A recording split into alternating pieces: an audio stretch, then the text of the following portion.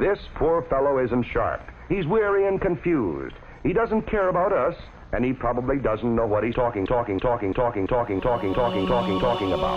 And you are puzzled.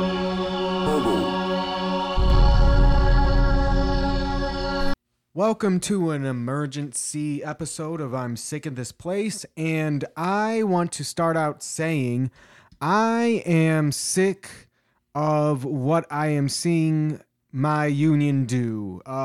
Here's a little bit backstory of me. I am a UAW 598 member. I've been there for 3 years. I started in paint as a temp. I'm in trim as a temp. And as far as I can tell, at least where I'm at right now in trim, we are the lower seniority and the newer.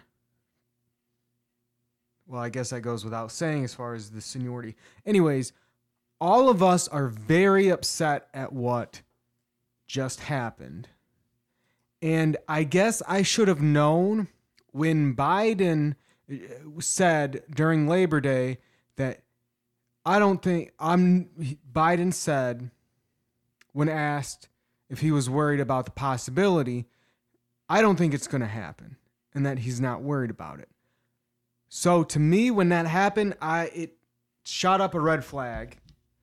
And yeah, I think the red flag is given with what is now happening. So yes, he is striking the big three. He is hitting the GM Winsel, if I'm pronouncing that right, assembly, Stellantis, aka Chrysler Toledo assembly, and Ford Michigan assembly, final assembly and paint. So he's not even doing the full shop there, but so they might run for a day. And so where I work at Flint Truck and Bus, local 598 as a temp for 3 years, I am coming into you with the knowledge I have of talking to old heads, talking to new hires, talking to temps in the 3 years that I've been there. Apparently, according from speculation and calculations that I've been told, we make somewhere around 1,000 trucks a day because there's 3 shifts and the goal is 387. Today, it was 371. So I don't know if they turned it down, the speed, or what the fuck. But, so 1,000 trucks a day.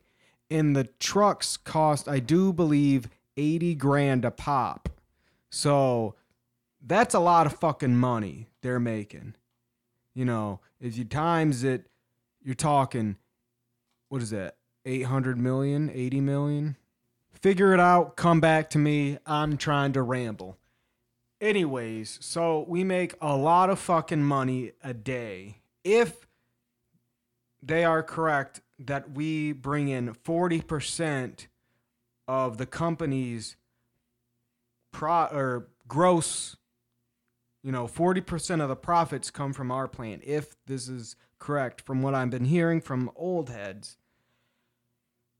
I would strike my plant first because, so here's the thing. I was told we have maybe 10 to 11 weeks worth of strike funds if everybody walks out.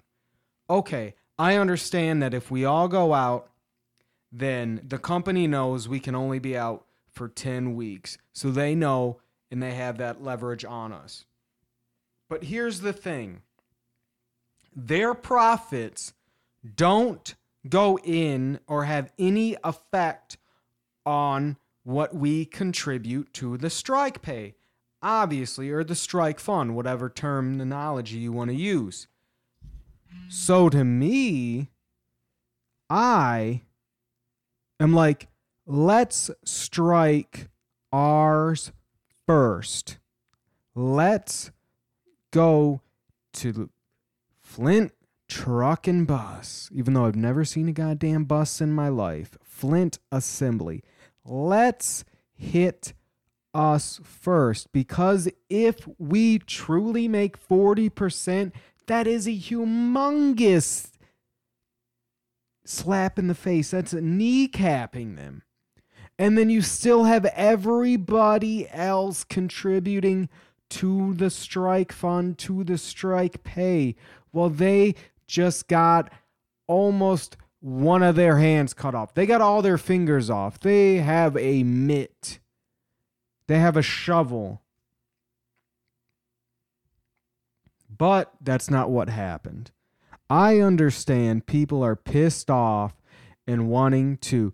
And see, you can hear how well I'm talking to them on mic because I was getting very passionately and moving away back to what I was trying to say. Now that I'm talking into the mic. Here's what I would have done. If you want to play the long game, which is smart, knowing that if we go out, if everybody goes out, we can only go out for 10 weeks. You hit them where it hurts the most. You figure out what Stellantis plant makes the most money, what Ford plant brings in the most money, and what GM plant makes the most money. You hit them first. Now, I know some Canadian plant makes the same trucks, and I'm sure some plant in Mexico makes the same trucks. So, you would eventually have to then strike the plants that make the parts. And once that happens, I assume GM has parts in random warehouses. I would assume they would, because if they were smart, that's what I would do. So let's say they do. I wonder how many parts. I'm not sure how many transmissions some of the plants can make in a day, but I'm curious. I wonder if I could Google it, if I could find out. But let's just go back to here's what I would do. I would hit them where it hurts the most. And once parts start getting delivered to other plants, then you hit the plants that make the parts. And you slowly take out the processing and the assembly. So, instead of having 10 weeks, you're still having people put money in while their profits are getting plummeted. And once they start diverting their money, then you go, okay, let's either swap tactics. So you guys go back to work. Now we're going to take other plants off that make other vehicles. See, this is what I would do. I would just swap around and play like a shuffleboard, which might be the case. But to me, it seems like they're doing a really steady, almost like a Chinese water torture, which I think is bogus. I think that's just a made-up thing where, the little drops of water hit you. He wants to talk about faith and all that, Shawn Fain. I don't want to say I have faith in him anymore, because I honestly don't understand what he's doing. And once again, as soon as Biden said he's not really worried about a strike, I go, okay, did they get to Shawn Fain? Is Shawn Fain a puppet? Is he all talk and is he all bark and no bite? Because he's been barking up a lot and riling everybody up. And I think the guy's name is Joe Burns, who's a labor attorney. Yeah, Joe Burns. And Joe Burns has a quote, and he says, if you think the workers aren't behind you, look ahead. meaning we are more than likely willing to do more than what the union thinks or what they are willing to do. And I think that rings true for at least the people that I am around currently in trim. I don't know if I am speaking towards the old heads that I used to work with, because I've been texting off and on with one of the old heads in paint, and he seems to be pre-jacking, pre-cumming his pants a little bit when Shawn Fain goes up and starts talking, because he understands what they've been, like, he wants everything that's in the contract, which obviously is what everyone wants. He understands that a raise is better than a lump sum. I understand that. Fuck. I've read 2 Dan Ariely books that are all about behavioral economics and stuff like that. I understand that if you get a lump sum, you're going to blow it. But if you get a raise that is equal to the lump sum within the year, you're not going to blow it, and more than likely you're going to save. You're going to save that 10 grand you're going to get instead of blowing the 10 grand, because in your mind you go, wow, I just got all this money. Fuck. I'm never going to have this excess amount of money. Let's ball out and buy a boat. Whereas then if you get a raise, you're going to be like, I've been living fine, making money, making $2 less an hour. So I'm going to take $1 and save it, or $1.50, and then this other 50 cents is going to be play money. I understand that. But what I don't understand is the slow, unless he's going to be a madman, which he could be.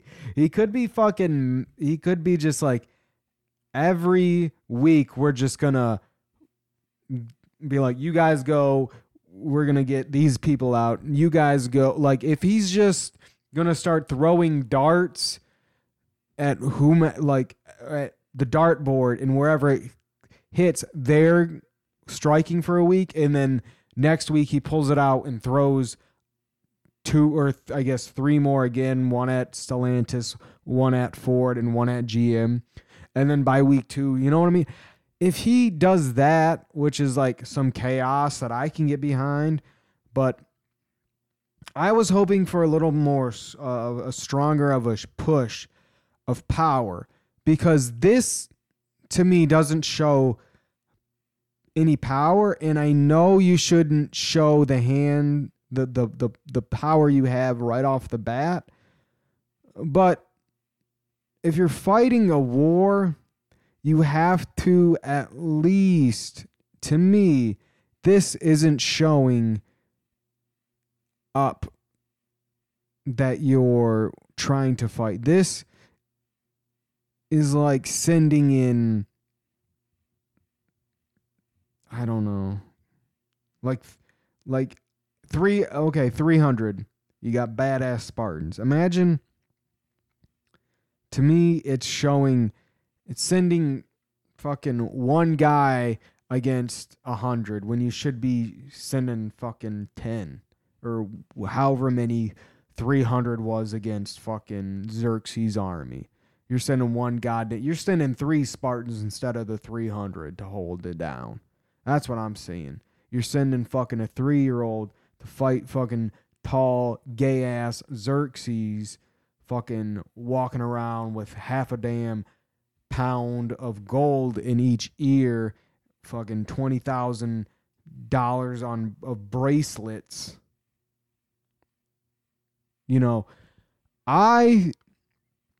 For me, you need to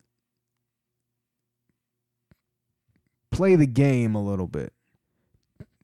To me, he's not showing he wants to play. He wants to kind of mime it. Instead of drawing a picture, he's fucking holding an invisible pen. And I'm not talking about an invisible pen with invisible ink where you'd get a black light and it's fucking the pre-cum, pre-jack of my man in paint. He's not dipping his fucking pen in a puddle in his pants and writing down a goddamn letter and sending it out to all of us, and then we get it and we're looking at a black light and we go, wow, this is the game plan, and you made it with some guy's cum. That's kind of weird, but I guess he's excited because we actually got some shit to do. We got a game plan that's working. To me, it's like he's just sending out a blank piece of paper with nothing on it. There ain't no invisible ink. There ain't no cum that you're fucking using a UV light to look down and see something. I don't know what is going to happen, but I will continue to ramble my thoughts on opinions and then put it out here as a bonus episode, not a full episode, I guess, because there's not going to be an intro. This is just me coming home from work after taking out the trash, hungry and irritated that I don't know what is happening. I don't have faith. I hope I'm wrong. I hope I am wrong and Shawn Fain knows what he's doing and he gets what we want and what we deserve. I want to say that.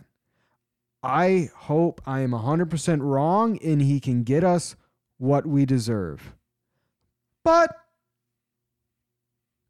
the way I look at it and the way I can't wait till tomorrow where I work next to a man missing a leg, and the first thing I thought, and he was from the Army, and I wanted to call him Lieutenant Dan, where's your leg? And he probably would have laughed because he has a good sense of humor.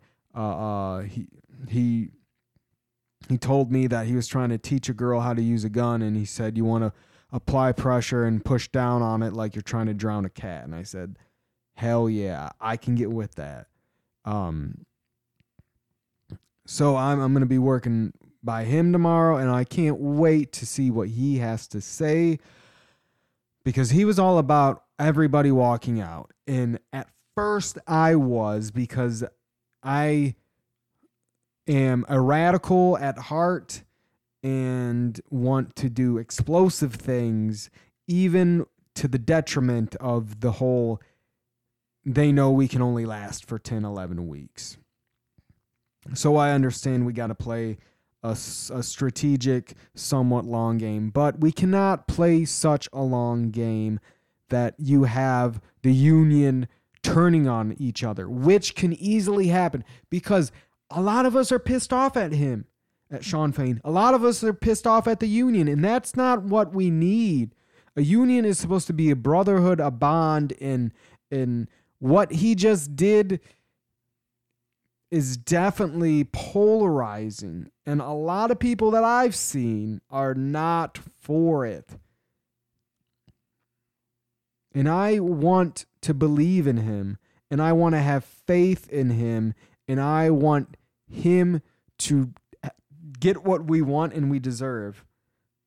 But the way I'm looking at what the beginning stages of this plan is, it's not looking good. And he could be a spook. And by that, I mean a spook is when they have a CIA, FBI asset in place of somebody. Like, for an example, to me, there's a lot of spooks in the media. And I'm sick of this place. I'm fucking hungry.